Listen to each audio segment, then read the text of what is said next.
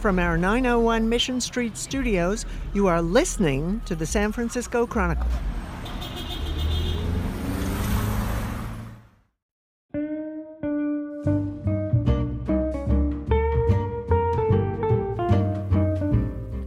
Adam Shankman is full of nonstop energy, which is good because he appears to have about 6 jobs at any given time.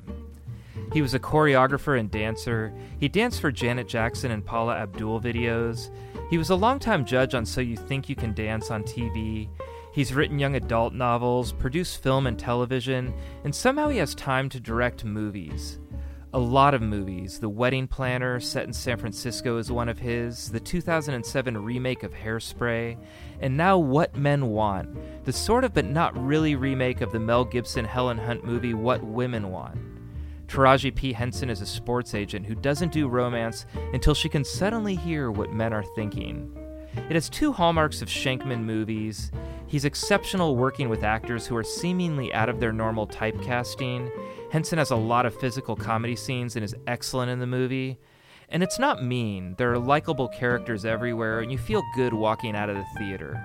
Shankman is delightful in this interview. We talk about What Men Want. We talk a lot about the Bay Area, why San Francisco is the most theatrical city.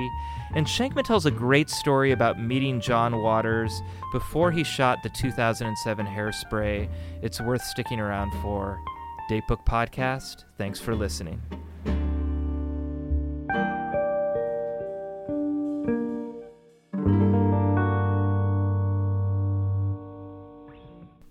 Adam Shankman, welcome to the San Francisco Chronicle. Welcome to San Francisco. Thank you so much. I am so happy to be here. I miss this city. I love this city. Yeah. I'm not here enough. My dad is from this area, so I grew up coming here. I remember like my whole life. I remember my mother we were staying at the Fairmont. My mother set fire to our room. That's one of my favorite memories from growing up. Okay, I already have a bunch of follow-up questions.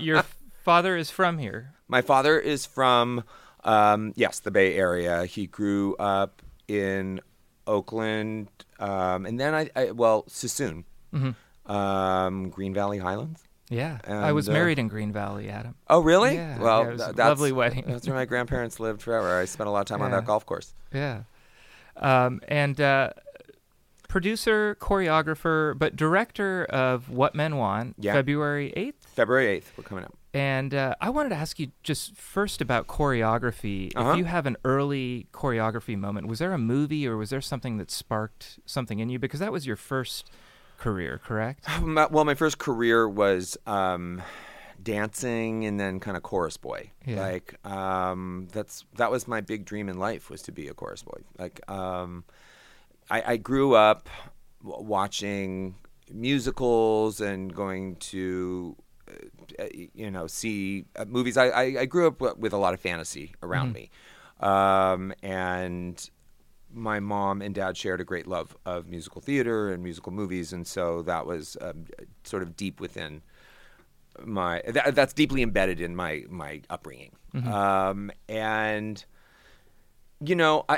I'm not that guy who can go like, I remember like when I saw The Red Shoes or Singing in the Rain, or it wasn't that. It was like, it was sort of more cumulative. I mean, it was just like music and dancing were just like just a part of me, and my parents loved it too. So it just sort of went down that way. And then when I was young, like I started participating in plays because I thought I was going to be in theater when I was really young, and I love play acting and playing piano and all of that, and singing, classical, songbook material and Broadway and yada, yada, yada.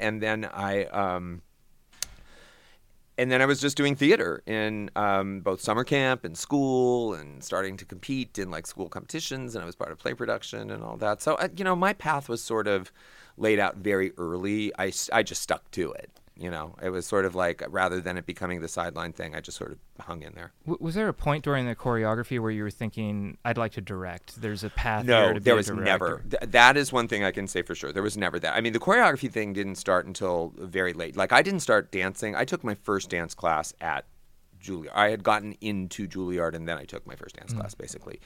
And my audition was a little like Flashdance. It was crazy. I can't believe that I got in. I think that everybody at Juilliard couldn't believe I got in. And then when I left, I just wanted to be a chorus boy and do musical theater. And I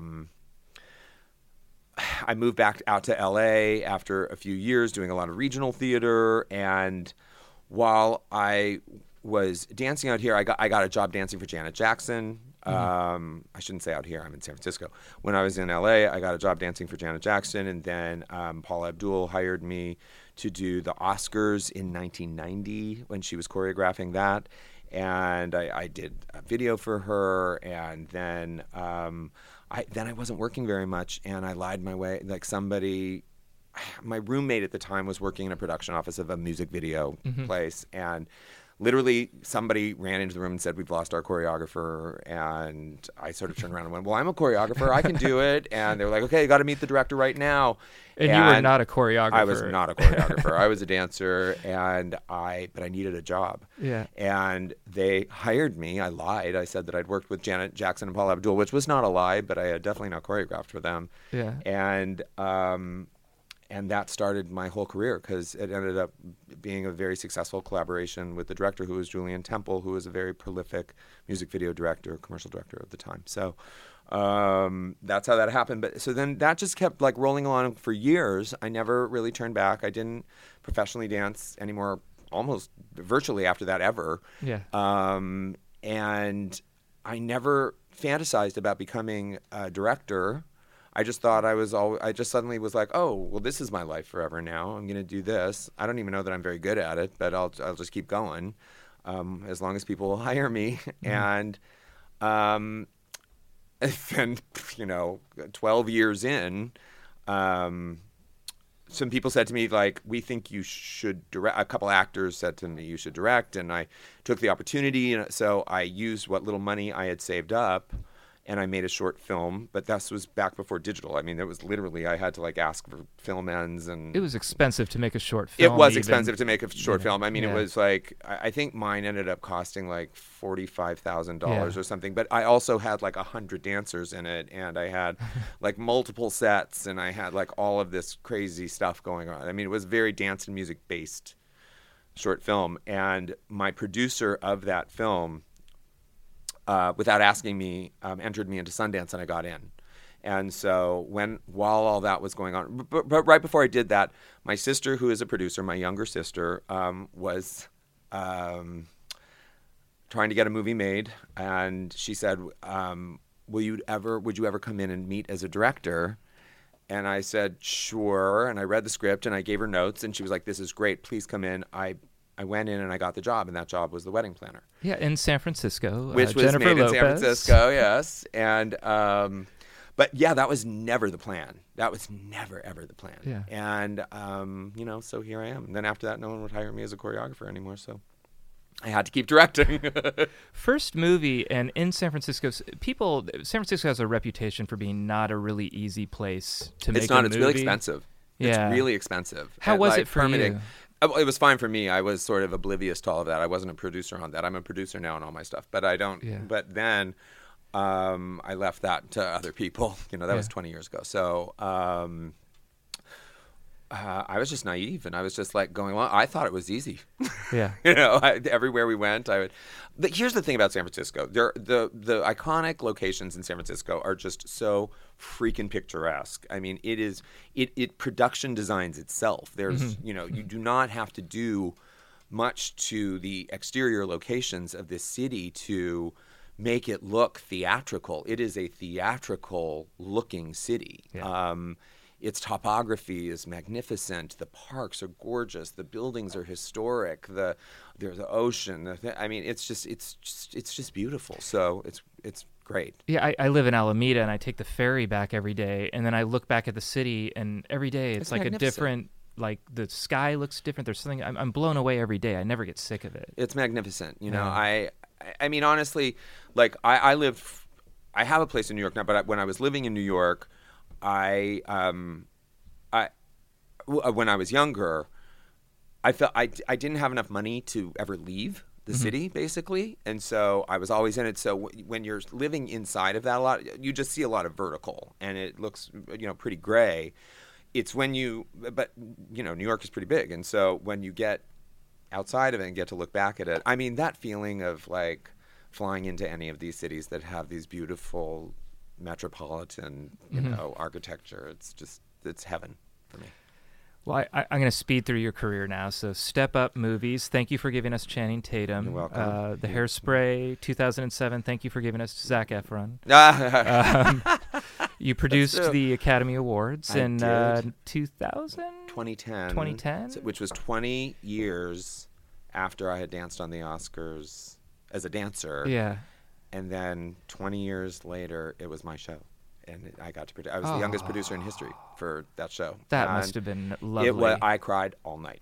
Yeah. I cried all freaking night. And that wasn't one of the years where they like switched the Best Picture or something horrible No. There happened? was no big gaffes in it. I mean, I had some historic moments. I had who won that best? I'm sorry, who won the best? Just so I can get the placement of it. Hurt Locker against Avatar, the biggest movie in history, won over.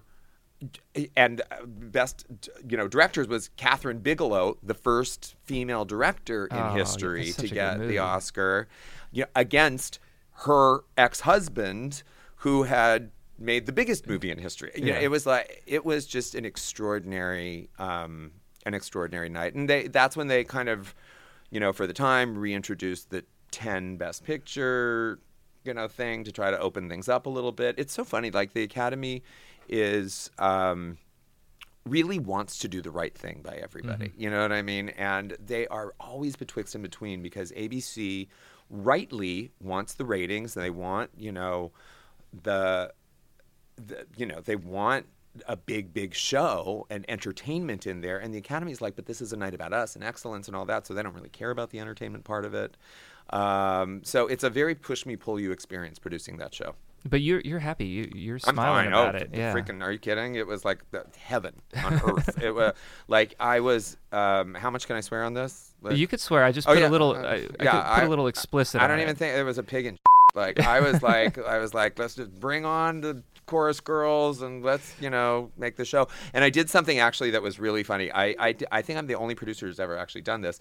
Is I contacted every woman who was going to be presenting on the stage, and 2 weeks before I said, send me pictures of your dresses. I need to see the fittings, because I want your entrances and exits to be comfortable for you. So if you're walking downstairs, something like that, I need to know what you're wearing so I can properly bring you in and bring you out. So I had pictures of everybody's clothes before they came on, and I got from a dear friend of mine who I will not name, sent me her picture and said, just so you know, my dress wants you to know it wants a very long walk. Very nice. Yes. So anyway. Well, going forward even more, What Women Want, did you see the original? I did see the original, the Nancy Meyer, Mel Gibson, Helen Hunt movie, right? Yeah. Give me your review. What did you, when you saw it, did you like it? When I saw it, I remember it feeling at the time, it was very entertaining. I remember it feeling very big, and Mel Gibson was incredibly charming, and Helen Hunt, it just seemed very sort of, smart and pithy, and Marissa Tomei was terrific in it, and I remember thinking it was very charming and very funny. And then when I took this job, I went back and watched it, and the craft of the movie is great, and the writing's all great, but you couldn't make that movie in today's climate. Like the way that he treats women and it's insane. But weirdly, underneath the messaging underneath that movie is you can't be that way with women and it be okay. Yeah. Like he has to learn to treat women well. And so it has this sort of subversive feminist message underneath it, but it is really overshadowed by his extraordinarily toxic sort of chauvinism and misogyny. And there was something about when I heard this movie was being remade, and I'm calling it like a spiritual cousin because there's no similar characters or anything. A little bit of me was thinking about that. Now, can this movie be made now? But you made it totally different. It's an empowerment movie. That's at the center of it. Yeah, it's a total reimagining of what would happen if a woman got this power, and it shares no other DNA, basically. Yeah. There is the funny in the Mel Gibson one. He has a funny reading Mind sex scene with Marissa Tomei, and in mine there's one with her and Aldous Hodge, with Taraji and Aldous Hodge, but those are the only two scenes that have any kind of kinship. But like, what, you're not going to do that? Like, I needed to, because I personally, I'm, without like getting into sort of any like too much information kind of territory, I think about that sometimes, like when I'm with my man, like I'm like, when those eyes get closed, I'm like, what are they thinking? Where'd they go? What's happening? What's happening? Like, and I get in my own head, you know what I mean? Sometimes. And I think that it's something that it's fairly common. It's a sex scene in the movie where she can hear what's going on in his head. Going on and it's not exactly the best review of her. So, very funny movie. I enjoyed it. I also found it touching. I cried a little at the end. I'm a little bit of a crier, but I didn't think I was going to cry at this movie. It was a very sweet movie. Did you feel as a man indicted in any way? Not at all. Yeah. Not at all, because I've seen so many movies that go the other way, and I grew up watching Revenge of the Nerds and thinking that's funny, and now I watch it and I'm like, oh, that's a rape. So I feel like I have boys, I don't have daughters, but I feel definitely watching a movie like this, like, okay, it's okay for the men to kind of look bad in this. And the father, there are good characters. The father is the father and the very kind character, and the love interest is a very and then one of her other, and a couple of her other co-working men. I mean, her assistant is a man who is great, and Max Greenfield's character, seems wobbly, but like kind of balances out, and it's I think that it's very fair and balanced. I don't think men can complain that way for at least a decade. That's my feeling. But I have to say right now, I don't know if anybody's going to be happy on me for saying this, but like as a white guy, I feel like we've had a good run. Like right now, I think like I am really happy that there is attention elsewhere in the world, making sure that everybody else is being looked after. Sure. Well, very much empowerment movie. And Taraji P. Henson, was she already attached when you got involved? She was attached when I got involved, and she is the reason that I came on. She's fantastic. Yeah. I mentioned Channing Tatum and Zac Efron, and your movies in the past. I've gotten a sense of discovery with actors. I've seen her in Jennifer Lopez stuff. Had never done a romantic comedy when I did Wedding Planner, and so that and Mandy Moore and Shane West, they were new when I did Walk to Remember, and even like Queen Latifah hadn't done a comedy before I did Bringing Down the House, I don't think. Vin Diesel as a comedy character in The Pacifier, like who knew? There's been Miley Cyrus and Liam Hemsworth like in producing that. So it's like I work with actors who are dipping their toe into untested territory.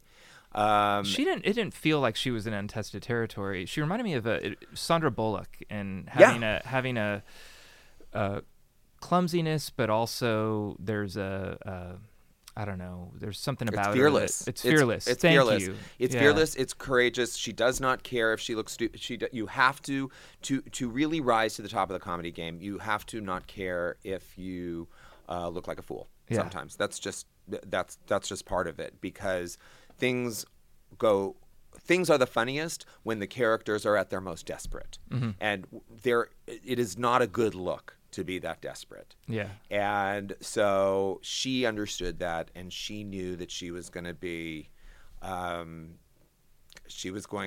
taken down a peg in this, and she loved it. But she has not shown any fear in any of the characters that she's played throughout her career. She's not like careful or delicate about how she's perceived, or every character is really fleshed out, full of like rich irony and kind of like complicated wisdom and self-assuredness or insecurities that all seem to make for a really fully fleshed out character and like a lot of humanity. And so I thought that is a person that I want to work with, and we can do some really interesting stuff together. Yeah, she was fantastic.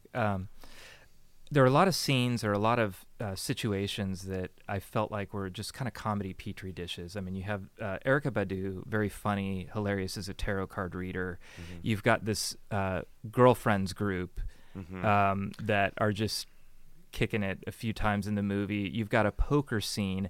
I feel like there was a lot of improv in this, just a lot of, and you tell me, I mean.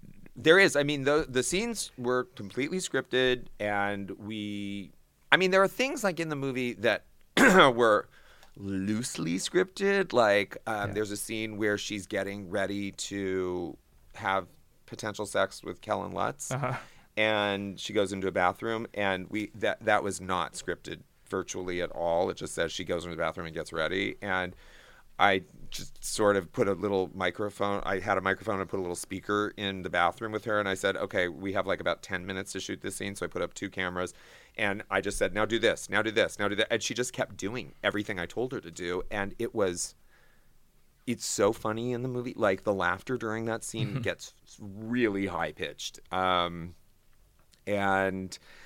Again, there's just an enormous amount of trust. So when you hire a cast like Tracy Morgan, Wendy McClendon Covey, Jason Jones, Erica, like all of those actors, when you put them in a room together, you do not want them to be, or I did not want them to be handcuffed to the script. Like we got everything that was scripted, and then I said, okay, now let's kind of go a little nutty. Nice. And we did. Well, I'm gonna. Sorry, bad segue, but I'm gonna. I love a bad segue. Nothing appeals to me like a bad segue. Okay. A little bit of a lightning round. I'm gonna ask you a few quick questions. Do it. Did you get to meet John Waters for Hairspray? Okay. Because he lives in San Francisco here. We see him on mini buses. Can I tell you my John Waters story? Do I have time? Yeah, you have time. Okay. Yeah. So when I got the job for Hairspray, we were actually shooting Step Up in Baltimore, and when it all happened, I said, can I get John Waters' email address? And the studio sent it to me, and they said, and I wrote an email, and all it said was, Dear Mr. Waters, my name is Adam Shankman. I was just hired to direct the movie of the musical of Hairspray. I hope you don't mind. Wishing you all the best. Hope to meet you one day, Adam. Within 5 minutes, I got an email back saying, oh my God, this is so fabulous. I'm so excited for you. Where are you? And I said, well, and then I wrote him back. Weirdly, I'm in Baltimore. And he was like, can we have lunch tomorrow?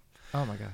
So I'm like, my head explodes first. It was like scanners, like big gay scanners. And so like, sparklers and disco balls exploded out of my neck. And we met for lunch the next day. And I was terrified because I so desperately did not want to disappoint this man. And he's John Waters, and so he feels very mercurial. Like I didn't know what to expect. And he is the most kind, supportive, creative, imaginative, free-spirited man. And we had lunch, and then he said, well, do you want to see the neighborhood? And I said, what neighborhood? And he said, where I shot the movie, where I shot Hairspray.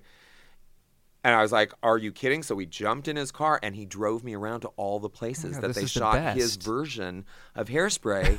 And then he showed me even like the homes where the people that the characters were based on lived, and like all the real stuff. And I felt like I was going to die. Like I was so overwhelmed with my gratitude to this man's generosity about, like, I could have tanked that thing. Like, I could have been the worst. And he was just so excited and generous. And I expressed to him, I was like, you have so many fans of your movies, and there's so many fans of the musical.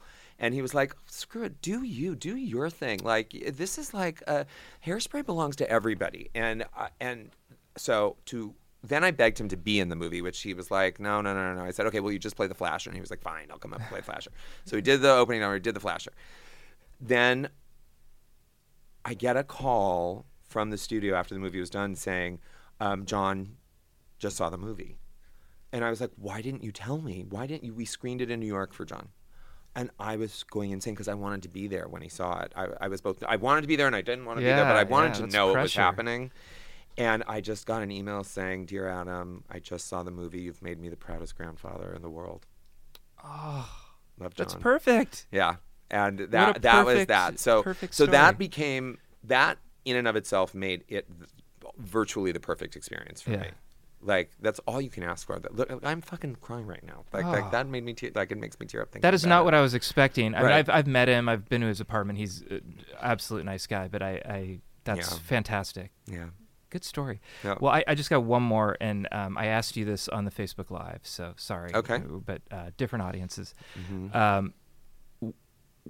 What Men Want. Yes. No, like, centerpiece dance scene. Was No. it hard to not do that, or were you okay with that? I was super okay with it because what's weird? They asked me if I wanted to put one in, and where would it go if there was, and I said, if it's not here, it's not here for a reason, and the movie isn't asking for it. So let's just not do it. Like, I'm not like the guy who like wants to put that crazy stamp on everything. Like that's I have a million different parts. I mean, I'm telling you, before I looked at the script and said, please, I want to do this movie, I actually wanted to do a really small, dark mother-daughter character piece. I'm looking at dramas and thrillers and all that. Yes, I have other musicals on my plate and all that, but I wasn't looking at comedy at all. So, people are complicated. I like to think that I have more sides to me than just comedy and music and all of that. So if there's no room for a dance number, I don't want to put a dance number in. I just didn't feel necessary. Yeah, you've had many great dance numbers. So yeah, I've done The some good dance. You know what? I've done some good dance. So I'm not mad at dance right now. Well, February 8th, What Men Want. Thank you so much for coming to the Chronicle, coming out here. I didn't have to go to a hotel room to interview you. You came to our dingy archive. I like the dingy archive. I find the smell of actual documents is making me so happy. Like, it reminds me, like, it's like holding a book. It's like holding paper in your hand and turning a page and smelling all that. I am one of those people who misses it. I do not like reading on my devices. I like things, to hold. It makes me feel more whole and real and grounded. I don't know. It's very sentimental. Well, I pulled the John Waters file. You can take a quick look through that. We have our old photos of him. And thank you for coming to the Chronicle. Good luck with the movie. Thank you. Thank you for having me. Datebook Podcast, thanks for listening.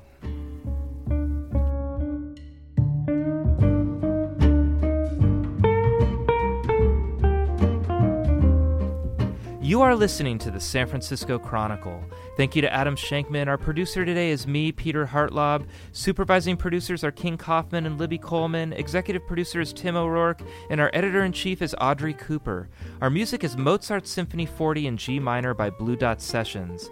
Read our columns and subscribe to the Chronicle at www.sfchronicle.com. San Francisco Chronicle podcasts are on Apple Podcasts and other streaming services.